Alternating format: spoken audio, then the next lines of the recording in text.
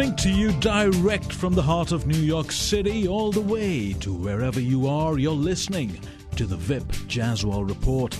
Well, folks, it's about that time of the month when the grand resolutions for transforming yourself this year start to fizzle out a bit. And I bet one of those resolutions was to get fit just in time for that next beach vacation. Well, I'm a victim of that syndrome. I recently joined a really nice gym near my home. I went shopping, got myself a nice tracksuit, brand new sneakers, and even matching socks.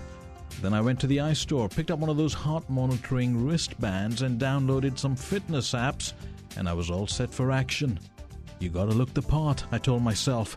So I started by going to the gym 3 times in the first week of Jan, went on the treadmill, lifted some weights, and generally felt good about myself. And then I don't know what happened. I lost interest, and my favorite day of the week to exercise became tomorrow. I'm putting it off every time. In fact, whenever I feel the urge to exercise, I lie down and take a nap until the feeling passes. And let's get real.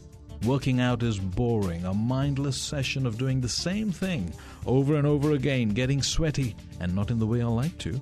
And in my case, always being out of breath. I feel closer to death every time I finish a workout, and quite frankly, the only bulge I've seen on my body develop is the vein popping from my forehead every time I lift a dumbbell, more than once. And then, why is it that every time I go to the gym, I feel like the unhealthiest guy there? In fact, I feel like I would be a pin-up model for the centerfold of Thick and Juicy.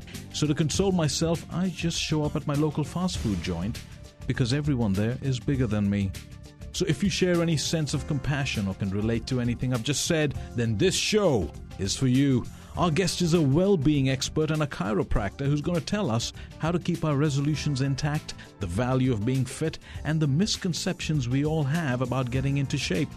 He's faced some serious challenges in his own life and shares with us the benefits from his own experiences. It's my pleasure to welcome Dr. Stephen Karpenko. Welcome to the show, Stephen. Thank you very much, Vip, and thank you for having me on the show. Not a problem, son. Well, you're a chiropractor by profession, and now you're expanding your reach into becoming a well-being expert. So give me some background into your life, because I want our listeners to understand what you've experienced in your own life that makes you worthy of talking about the importance of fitness and well-being. Well, when I was about 12 years old, I had always been picked on a little bit. I was overweight, and I had developed a little bit of a self-esteem issue. I was very quiet, very introverted, and I started martial arts. I wasn't very good at it at first. In fact, for the first year or two, I hated it. I didn't like it. My parents kind of made me continue to go because it was the only sports activity that I actually performed in, or that I had any slight interest in doing. And in doing so, I actually started to become a little bit more proficient the more I practiced at it, and I became one of the top students in my class, my school, and I was quite proud of that. Until one day, of course, I was just getting ready for school, right, and I bent over to tie my shoe, and I felt a stabbing knife pain in my upper back, something that the medical profession would consider costovertebral myospasms, which is the most agonizing pain that I can actually feel, or that I've ever felt in my entire life. It would seize up my rib cage, prevent me from breathing for several minutes. I couldn't turn my head, couldn't move my arms.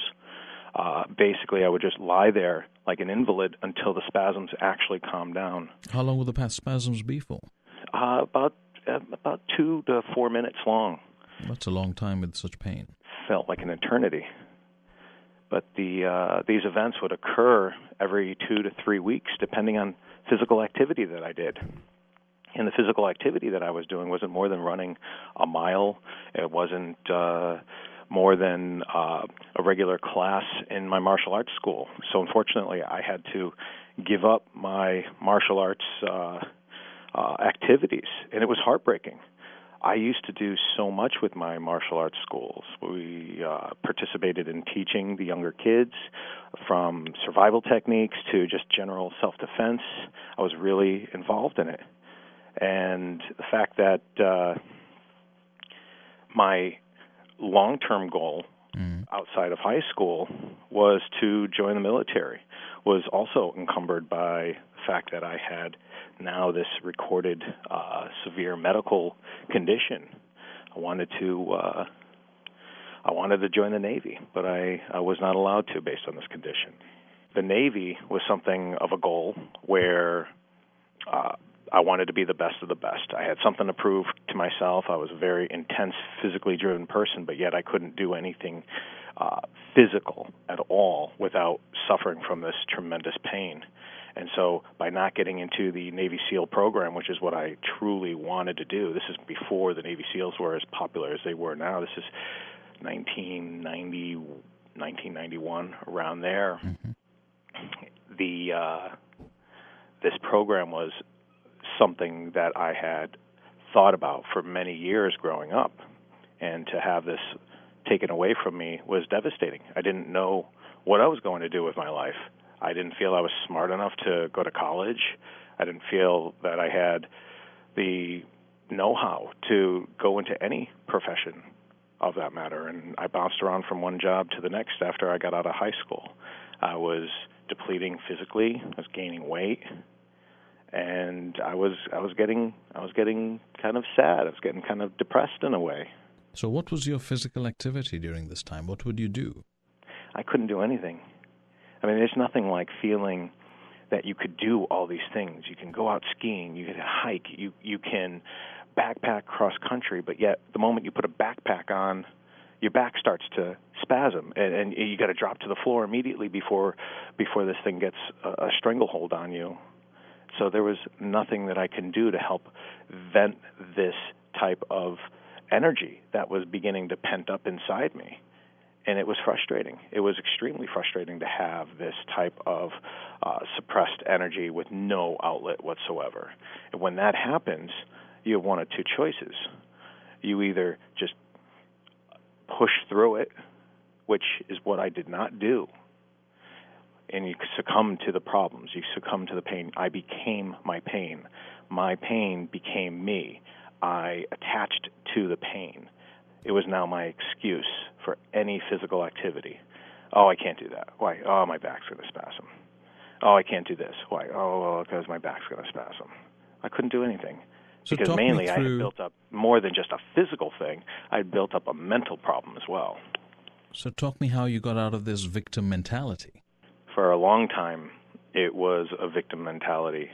I can honestly say decades now, it was a victim mentality. It was so much a part of me. Like I have facial hair. You know, I have a goatee. So to me, a goatee is part of my personality. It's like, oh, it's right there. If I shave, my son looks at me and like, who are you? And he questions that.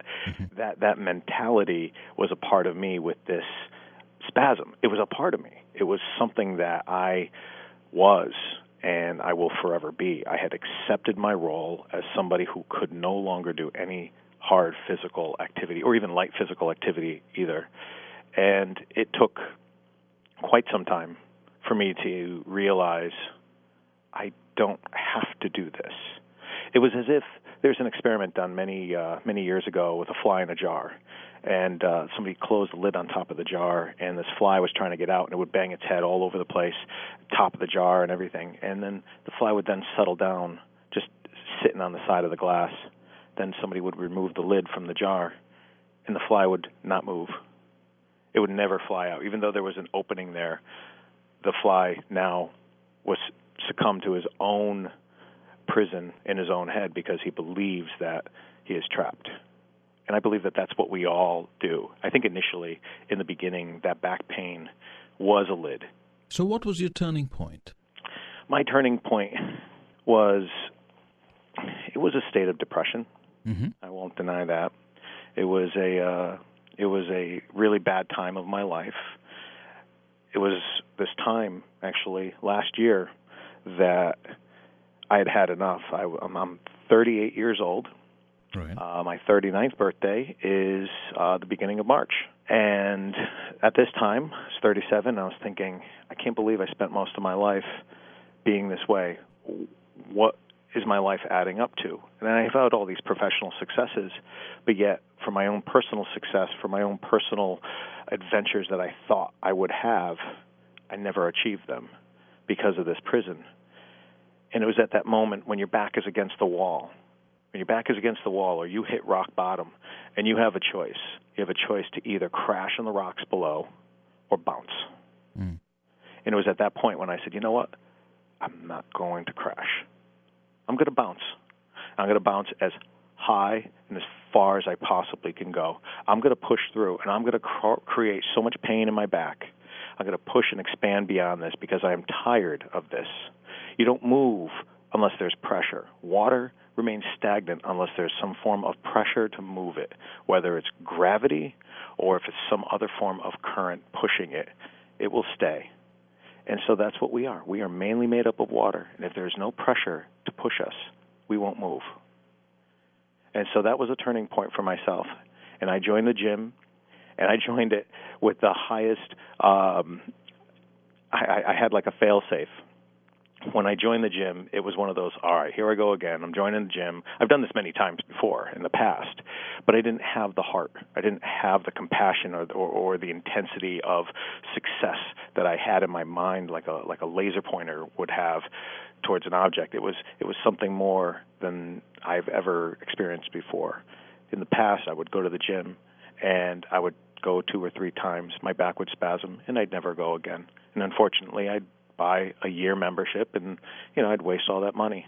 Well, this time I went in with the parachute approach. I said, you know what, I'm going to pay more, but I'm only going to go monthly. I'm going to take it slow. I'm going to go 1 month at a time. And if I hurt myself, I'm not all out of that money. And so that's what I attempted to do. And again, I'm a very intense person. If I can do a pull-up, I'll go ahead and do 10 pull-ups. If I can do a push-up, I'll go ahead and try to do 50 push-ups and max myself out every single time. And instead, the single most important lesson I've ever learned was patience. If I just step back a little bit and take things slow, downshift a little bit, I might be able to get through this. I mean, think of it. It works with vehicles. Like you're on an icy parking lot. Right. You're not going to put your foot on the accelerator and try to go all out. You're just going to spin your tires. But if you slowly start, you'll grab the traction. You'll start to move further and faster than you would with high RPMs. So it seemed when you were depressed, you actually hated yourself. But the moment you started loving yourself a little bit more by being a little more patient, by setting a goal, you actually started to improve. I did. And I love the way that you made that sound because it does sound a lot simpler than it actually was. I'll be honest with you. In the first month, I didn't learn to love myself. It was almost a form of punishment, if you will. It was something where, and I don't advocate that, but that's the way that things had made me move. It was, I was not punishing myself. Let me go back on that. I wasn't punishing myself. I was kind of punishing the idea that I was this person with this handicap that couldn't move. And for myself, it was almost a way of breaking the shell to allow that inner person, the person that... Well, you punished yourself by creating your own barriers and encasing yourself, imprisoning yourself. True. And now you were sort of releasing yourself and saying enough is enough. I've got to get out of this. I'm going to get out of this. And in order to do that, I had to get past those restraints, those shackles that were holding me back. Which you think, were they self-imposed? Oh, absolutely. Absolutely, but with good reason, though, too. The reason was a strong physical pain associated with that. Of course. We are all pain versus pleasure seekers. We would rather seek pleasure than pain. And my pleasure was always based on short term. It was, I can't do that because I will experience pain. So I will sacrifice the long-term results of possibly getting out of this condition because I don't want to go through the pain. I believe that that's what drives most of us when it comes to exercise. When it comes to exercise, we are all pain versus pleasure, and we have that initial idea in the beginning. In the beginning, with our New Year's resolutions, we want to succeed. We want to look good in our bathing suits by the time summer comes along. Right. But that goal is too far out. It's unrealistic. What we need to do is get past the month first, because most of us can't even do that. No, I can't. I mean, I'll use myself as an example. But let me start with this. What should be the real purpose of staying fit? Because, like you said, society dictates a six-pack and washboard abs. But what is your belief based on what your profession thinks and what your own life experience has said to you? Well, being fit is the ability to move. We all need to move. And the advertisers that promote the six-pack abs or the 4% body fat compositions, those are their erroneous thoughts of fitness. Because I can guarantee you that if you go up to a homeless person in the street and you have them lift up their T-shirt, they're going to have six-pack abs. But that's only because they're starving and they don't have any fat on their body, but yet they're not healthy, they're not in shape. Just because they have an ability to show the six-pack doesn't mean that they can do sit-ups or they can move their body around. Maybe they're in agonizing pain. But most of us base our health on how much the scale weighs, how much gravity is pulling down on our body. And that's an erroneous measurement altogether.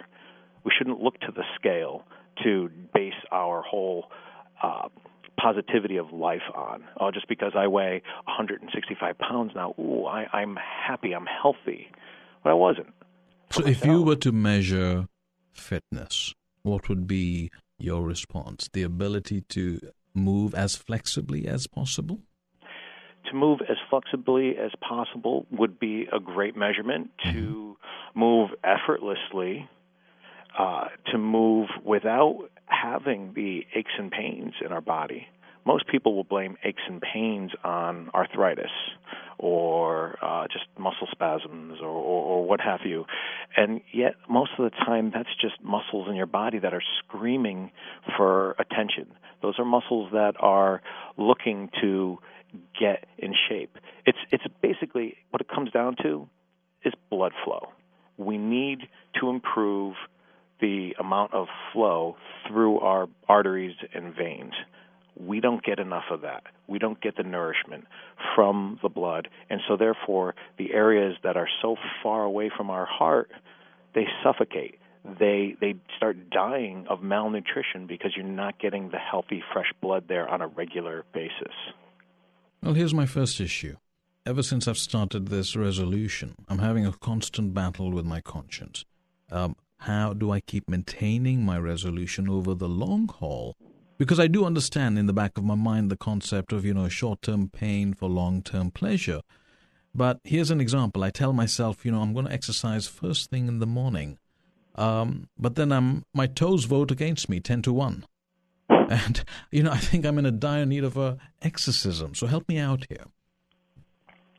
How do I maintain this resolution? How did you maintain yours? I shorten my sight. I shorten my line of vision as far as what I consider a goal. Mm-hmm. Now, there are a lot of people out there that consider goal setting the wrong way of obtaining things, and for the right reasons. Because I think goal setting, if it's the only goal and it's so high, you're not going to obtain that. Like if Sir Edmund Hillary had his sights focused just on the peak of Mount Everest, he would have never gotten there. What he did was he focused his first goal on getting to the first base camp, and then his second goal on the second base camp. He took it in stages, and then before you knew it, he's up at the top, and he conquers the mountain. And we all have mountains to conquer in our lives, and sometimes we have to break down those mountains. It's one thing to set goals. It's another thing to set goals too high. Some of our goals need to be shortened down to such a degree to help keep us motivated. We might want to say, okay, if we want to lose weight, our New Year's resolution is to lose weight. Well, what is your deadline? What is your goal to lose weight by? Or why do you want to lose weight? Well, I want to look good in the bathing suit by the summer. Okay, great. Well, again, let's break that down. Let's get you to the end of January 1st. Let's conquer something that most people don't get a chance to do. And even further than that, let's get you past the first week. Let's say 3 times a week you're going to go to the gym. And then you, like you mentioned before, you successfully had done that first 3 times to the gym in 1 week. Right. And then what happened? Maybe you got bored. I did Maybe get it's just bored. too cold. Well, you get bored because there's no variety. And maybe you pushed yourself too hard, and the pain that you felt from exhaustion or maybe even muscle soreness was just too much for you. Maybe. Also, I think I was looking for short-term results. And I think I'm wrong there, because the body's not going to transform itself in a week. No, it won't transform itself in a week. We do have that misconception about how quickly we think it's going to take to lose weight. But we might ingest 2,500 calories in a particular day, and if we just do moderate activities of daily life, we might burn 2,000 calories, which means that there's around 500 calories that's unaccounted for that stays in our body circulating. And if we stay that way, we will gain weight. It takes about 3,500 calories to burn a pound of fat. And think of it this way. How quickly does it take to fill your gas tank up? In a cold day, we know how long it takes. We put the credit card in the machine, we fill up the tank. It might take 2 or 3 minutes to fill up the tank. It feels like an eternity with this cold weather. But yet, as soon as that's done, does it take 2 or 3 minutes to burn through the gas? No. It takes over a week, depending on how long we drive, of course. But it takes so much more effort to burn the gas than it does to fill it up. Equate that to the body. It takes so much less time to fill our body up and stuff our bodies with certain foods than it does to burn it off. We have this idea that it's a 50-50 thing. Well, the amount of food coming in should be the amount of energy that I exude on a treadmill. That's not true. It takes a lot of energy to burn the amount of energy we bring into the body when we push ourselves on a physical level. So we have to look at our goals in a realistic standpoint. Can't expect certain changes. People will jump on the scale immediately and say, how much weight did I lose this week alone? It's not about that. You got to change your goal set. You got to look at, okay, let me just get to the end of the month first. Avoid the scale at all costs. It will disappoint. Why? Because something else people don't know. They are going to start building muscle at the same time they're losing fat. And you know what that does to the gravitational pull of your body on the earth? It doesn't do anything. You negate the weight loss with the muscle gain. And so therefore, it looks like you lost nothing. And then people get discouraged, and then they give up. But yet, you should look at other factors. Am I sleeping better? Is my dietary habits changing? Am I wanting or craving better foods? I just want to get one clarification here. If I'm working out and I still keep the same diet, well, actually, I'm burning more calories, right? Mm-hmm. Okay. You're saying that I might put on weight because the fat's being converted into muscle? Temporarily. And then that'll taper off. If you don't change, for men it's different. For women, of course, it's different. Right. Women won't gain the muscle mass as quickly or as long as men. Men can continually build muscle mass much longer than women. And yet... Because that's what I noticed happening to me.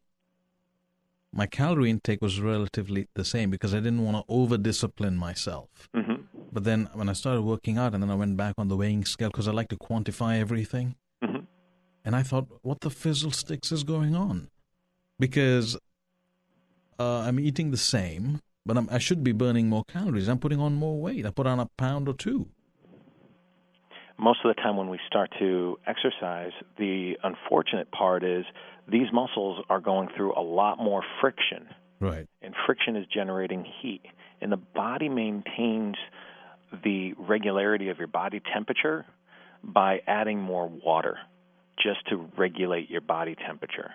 So you will hold on to more water, again, temporarily, to extinguish those flames of muscle contraction that are going on. And water will carry weight as well. And you will hold on to more water, and you will therefore gain more weight temporarily. It's just literally what inflammation is all about. Inflammation is just an area which is inflamed with fluid. Here's another thing. In this whole pursuit of being well, for me, I seem to have the attention span of a lightning bolt. I get bored so easily doing the same thing every time. How can I keep the exercise interesting? the exercise can change to keep your interest going. For myself, with the knowledge that I have, I'm constantly experimenting and trying out new exercises, new full-body exercises. I have a friend who is a professional trainer, and I will ask her for advice, and she will give me certain exercises as well. Any local gym now has training, physical training that usually come as a package. If you were to sign up, they give you about a half an hour of personal training, which they will give you handouts and certain exercises to vary it up. And they'll say, okay, from Monday through Friday, if you come in 2 to 3 times a week, here's your regimen. Here's the regimen that's different for the following week, and you go back and forth. So even though it's just 2 weeks of different training, you are changing it up, which is, again, keeping it interesting. It's just keeping your excitement going. It's going from, if you're on your own, if you don't want to do a personal trainer, you walk into the gym. I want to take it away from the world of the gym, because not everyone can afford or has access or interest in going to the gym. They might want to do it at home. Or what's available that's for free. Anything your imagination can bring to you, any form of movement can be available to your disposal however you want. Anything is exercise. Walking. Everybody can walk. You know, it's too cold outside. Well, that's an excuse. Bundle up. We all walk to our car. You know, we can walk around a little bit more. Just yesterday I was driving home, and my wife was walking the 2 dogs that we have. She was bundled up like an Eskimo. She was still doing it. She did 2.5 miles. She was able to do it. We all have the ability to walk. That's one of the best exercises. So rather than getting the pizza delivered, I should go collect it. That would be wonderful. Rather than I would have earned that slice. Why don't we start out as getting, maybe instead of the pizza delivered, get the salad delivered with the pizza? I'm going to talk about my inner demons. How do you conquer your inner demons? Because, I mean, obviously, you're used to it, but you must be getting into moments where, I'd rather stay in bed, or I'll do it tomorrow, or I'll do it later. I've said that a lot of times. I'll do it tomorrow. And I've fallen victim to it. I'll admit, like I said, when I started back last year, it was all gung-ho for me, and I had set up certain goals of my own to accomplish as far as participating in a race, just to prove to myself that I could do it. And I got addicted to it because I was able to break through those harsh physical problems that I had with my back. So I would get from one race to the next. Well, my last race was about a month ago, and I don't have anything on my schedule until May. And now here I am in a little bit of a lull, like everyone else. It's cold because you don't outside. have a sense of urgency and there's no sense of motivation. Right. But I also have history. I have a history of, I felt better, not just physically, but mentally. Mentally, you feel powerful. When you achieve all these small little goals, you feel like you could start accomplishing anything you want to accomplish, anything that you set yourself up for. You will accomplish it as long as you break it down in small enough increments. So for myself, of course, I've fallen victim to those traps. I've fallen victim to I'll do it tomorrow. You know what? I'll admit, I did it this morning. This morning I woke up.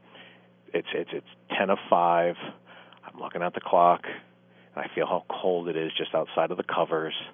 And I'm thinking, I don't want to wear myself out today. I got a big day. No, I'll do it tomorrow.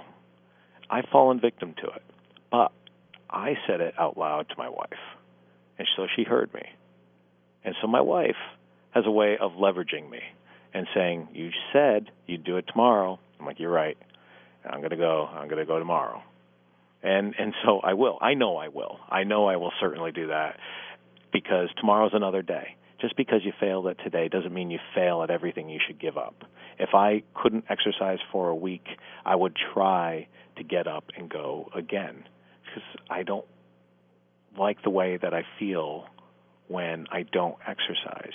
And when you get into a particular pattern, even if you just start to exercise and you're 2 weeks into it, you will feel the benefits of exercise, and you won't want to stop. You'll like the way it makes you feel. So what I'm getting from you is keep your goals manageable, break them down into sub-goals, and if possible, have a partner to motivate you. Partner is an amazing tool to have. I also go to the gym 3 days a week, and I do have somebody there with me. He meets me there at 6 o'clock every morning, and we kind of motivate each other. We're at different levels of the game, but yet he's there. I don't want to disappoint. I'm going to show up. I'm expected to be there. Just like when I'm strong and he's weak, he goes because I'm expecting him to be there as well. We support each other. And so, therefore, it's made a nice union because there are many times I have to say that I'm not sure if I would have gotten through certain periods if I didn't have a partner to work with, a partner to help keep me going and keep me held accountable to what I had originally set out to do. Do you document everything you do? Does that help? So if you ran, say, 3 miles today, which was maybe half a mile more than what you did last week, do you document it and just chart your progress as a form of motivation? I don't personally. I know people who do. I'm not really the analytical type that will write everything down. Thankfully, with the technology that we have today, I can just set my phone, which is a GPS tracker, and I can go run outside, and it'll track it for me. And it's kind of like, oh, cool, look how fast I ran, and this is that. But I don't document everything because for myself, like water, the body does ebb and flow. Sometimes there are days that I'm feeling weaker, some days that I'm feeling stronger. So if I'm doing a particular set of push-ups, I get up in the morning and then I roll over and I start doing some push-ups, and I can feel that I'm not as strong. Well, maybe last week I was able to do 50. Well, maybe this week I'm only going to do 30. But if I document it, I might feel like I'm getting weaker or if I'm getting stronger and something's wrong. And it doesn't matter. It doesn't matter to me because it's not the short-term goal. It's the long-term progress. I still got up and I was still able to do those push-ups. Well, here's a question. Do you need to break out into a sweat every time you exercise? Is that the measure of exercise, how much you sweat? No, it's just how much you move. The amount of times that people sweat doesn't necessarily equate, because, I can talk to somebody about exercise, and their palms will start to sweat. You'll see it visibly appear on their brow, but yet they're not moving. Sweating has nothing to do with it. Sweating has everything to do with just the humidity in the air and the temperature. That's about it. I've exercised with people who don't sweat at all, and you can see how hard they're actually working, but yet they don't sweat. Does that mean that they're not successful? No, because they're extremely healthy. It's just that their body does not sweat. So the secret to keeping fit is really about keeping the body in motion, keeping the blood flowing. Yes. Does weightlifting keep the blood flow? Absolutely. Weightlifting allows muscles to engorge or enlarge, right? And that is a sign of blood flow increase. And in traditional Chinese medicine, qi, which is the energy that is manipulated with acupuncture, they say where qi flows, blood flows, and vice versa. So if you want this vibrant energy to flow through your body, you have to make sure your blood flows through your body. You see, when we rest, we rust. Our body starts to tighten up. It starts to decay. And the body starts to break down cells that are now starting to suffocate because of the lack of blood flow. So when you move your body, even if it's just 15 minutes a day, you're increasing the likelihood of having better days because you're expressing a lot of that negativity out of your body. Most people don't realize that even walking is a form of moving meditation. You feel better. And it's not just because of the moving, it's because you're actually allowing that blood to move through your body. Is too much exercise bad for you? A lot of my friends are, say, over the hill guys, 50 plus. They play tennis and they're always coming back with some sort of ailment. And they've been playing tennis for most of their life. And when I see that, it doesn't motivate me because just watching them play, it seems to be a high-impact sport because you run a few strides, you stop, you swing the ball. Then you run again, you stop. The impact on your knees, on your ankles, I mean, that must cause a lot of damage. It can if you don't have the support, the muscular support to coincide with that. It's basically like cross-training. If you only do one particular activity, that's all you build up is that one particular activity. Like if I can say this, if I can go out and exercise, and my idea of exercise is just taking dumbbells and doing curls all the time to make my bicep massive, and I can say, oh, I exercise all the time, and then somebody says, well, great, now why don't you go run a marathon since you exercise all the time? Well, because I never ran, now I'm not going to be able to perform properly, and I'm going to be hurting after the first, 4 or 5 miles maybe. If somebody is just playing tennis and that's all they do, they're not mixing it up, they're not building up their muscle strength. Maybe they should go out and swim once a week to build up their upper body strength, but in a non-impact way, to build up the tone, to allow the ligaments to heal.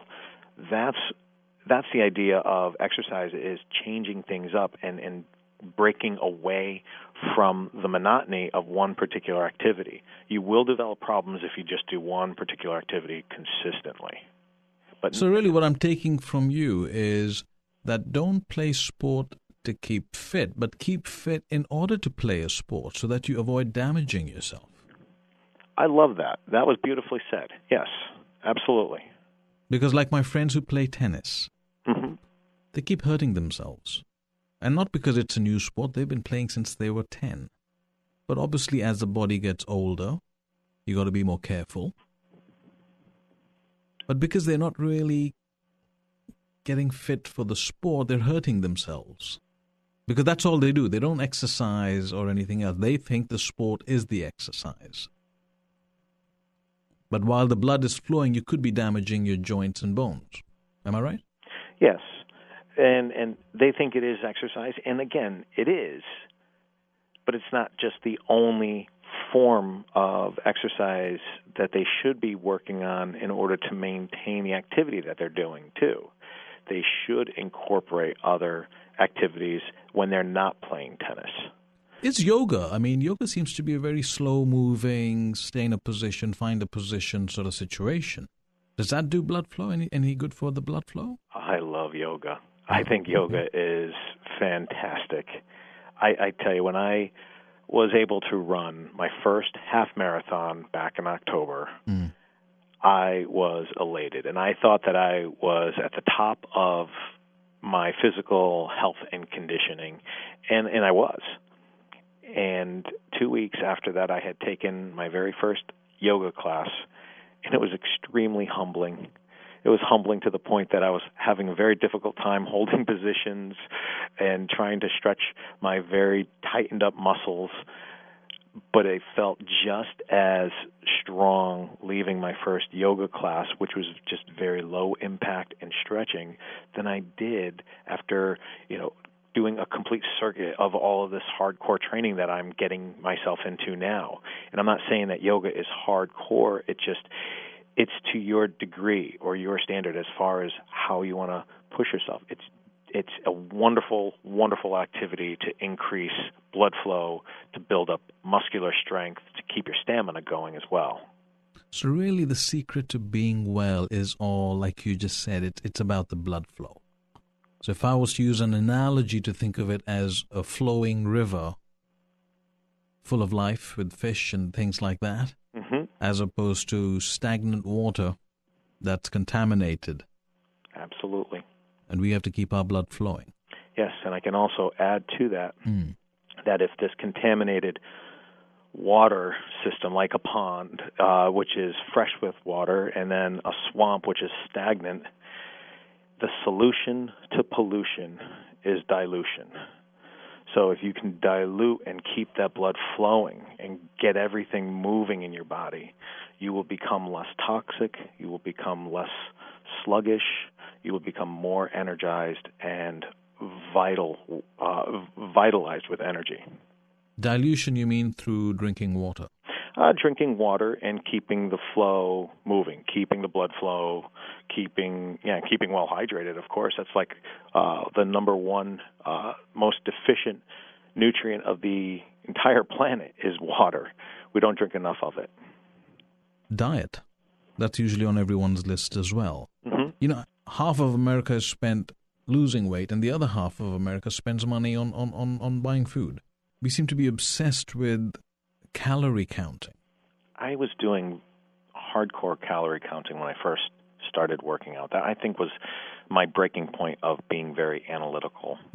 Because what I found was after a certain amount of time of exercise, I believe it was about 2 months into it, and I knew that I had this motivation of continuing with my goal setting of getting 1 month to the next or even 1 week to the next, I stopped calorie counting, and I just ate for my well-being. I ate to my tolerance. I didn't overindulge, but I didn't worry about counting calories because I knew that with my constant movement that I would burn those calories anyway. And the more that you exercise, even when you don't exercise, your caloric burning is still higher than most people who don't exercise at all. Because it's a bit like momentum, I take it. Yeah, exactly like momentum. So calorie counting, to me, isn't something that I tend to look at. The only way that I look at calories is when I look at cakes or pies or the sweets. I actually measure them in miles. I look at something and I say, whew, all right, is that worth it? Because that's like 5 miles on the treadmill right there. And for myself, it's like, the few minutes of indulging in this awesome piece of pie versus the 5 miles that I'm sweating on the treadmill. I'm like, no, I think I'll pass. I'm going to wait till a special occasion. Go to a birthday party, they hand me a piece of cake. Yeah, I'm here and I'm socializing with people. Or if I have a drink, which is high in calories, I'm socializing. Those are the times when you can indulge.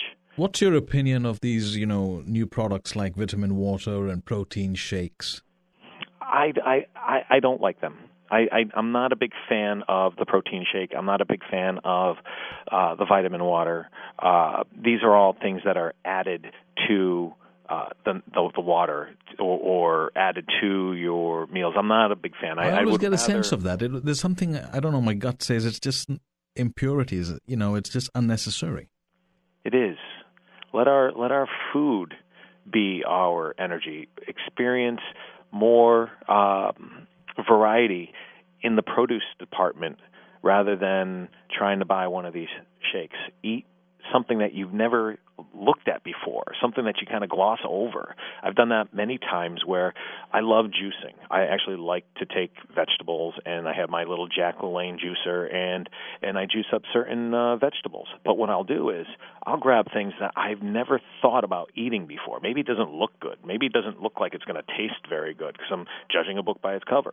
But yet what I do is I'm just going to grab a few things here, mix them all together, throw them into my juicer, and I drink it down that way. And that, I have to say, I've done the protein shakes. My profession talks about protein shakes often. Right. And yet I don't promote them because I would rather promote the healthier, vital, life-giving force that vegetables give, or even meats give as well. I wouldn't juice meats, but I would just juice vegetables, for example, and I would certainly encourage anyone to try that for 2 weeks. They will feel better than they've ever felt in their entire life. If they don't exercise, if you want me to put forth a challenge right now, I would say get a juicer. You don't have to buy top-of-the-line juice or anything like that. Just buy something that's affordable. Go to the grocery store and just make yourself one 8-ounce cup of juice a day for the next 2 weeks. Well, now here's another thing. You're a chiropractor. Mm-hmm. People come to you with problems in their spine and their back. Now, if you notice, all around us in today's world, everyone's looking down, whether they're walking or sitting in the car. It's almost like we're sort of going into reverse Darwinism because everyone's looking hunched, texting and typing away and things like that. What sort of exercises do you recommend for that? Because no one's going to stop. No, and I'm guilty of it myself too. It's just the sign of the times. But yeah, we have to find ways to counteract that. And so think of the position. Your head's hunched forward, your shoulders are kind of rolled forward. Right. What would counteract that? Bringing your head back, bringing your shoulders back. I have a great exercise that I usually tell people to do. Which is? And usually what I tell them to do is, when you go to the bathroom, on your way out, stop at the door jamb and do this exercise, because you're guaranteed to do this at least 4 to 6 times a day minimally. Yes. So what you do is you just go right in the door jamb itself. Okay, you're standing in the doorway, and you have your arm bent on a 90-degree angle. And you just place your forearm right in the door jamb itself and just take one step through the doorway. And what you do is you pretty much leave your arm back, and you're stretching out your whole chest muscle in the front. And that's so you use your palms as a grip on each side of the door? You can, but you definitely want your elbow touching the door jamb. You don't want your elbow lifted up and away. Okay. Okay, so it's almost as if your arms bent on an L. Okay, so it's your palms touching the door jamb, your elbows touching the door jamb, and it's bent at a 90-degree angle, and you just take one step through the doorway, and you reach back, and you just stretch the whole chest cavity open. I would suggest doing one arm at a time rather than trying to do both arms at once. Do one arm at a time. It's addicting. You love the way that it feels because it opens up and it stretches all those muscles physiologically. How many times a day should you be doing that? I suggest at least 3 times a day. If you get it in once, I'd be even happier, because that's one more time that you've ever gotten it into your life in the first place. But if you're doing that and you attach it to something that you always do, that's a lot easier for you to remember than just trying to say, it's time for me to get up and stretch. No. Just let your body remind you. Just remember to get into that habit of, okay, I went to the bathroom. What was I supposed to do when I come out of the bathroom? I do that door stretch. And it'll take you a total of 20 seconds in addition. Would that be the same? Would that be the same exercise? Because what happens is that I'm sitting on my desk every day for long periods of time, and I start to get neck aches. Yes. Around the shoulder blades, around my neck. Like when I turn left or I turn right when I'm sitting in the car going home, I can feel pain. Same exercise? Same exercise, and I'd also add another one to that as well, because one of the problems is we're sitting down a lot. And now your legs are bent in front of you. Right. And there's a major muscle that attaches to your leg deep inside, goes right to your spine, and if you're shortening that all the time by sitting, you're going to wind up with back pain. And one of the best things to do is to kind of get into this nice little position where you just stand up. Yep. You place one leg up on a chair. You kind of just drop forward, so you're kind of bending your knee a little bit with the leg that's on the chair. Your leg is straight? The bottom leg, the one that's on the floor. Yeah. Okay, that one is straight. The other one is kind of just, it's the Captain Morgan approach. Okay. You got your leg bent, a 90-degree angle up on the chair, and you just drop into that a little bit where you kind of lean forward, and you stand your body upright. Right. And what you do is, by feeling the stretch, the leg that's on the floor, you're going to feel a stretch right in the front of your hip. And that's one of the most invigorating stretches that you're going to do for your body, because you're stretching out a major back support muscle. So you won't have the back pain like you're used to. Now, all this valuable advice, do you have it in? Do you have a blog, a website? Yes, I do have a blog. First Gear for Life. FirstGearForLife.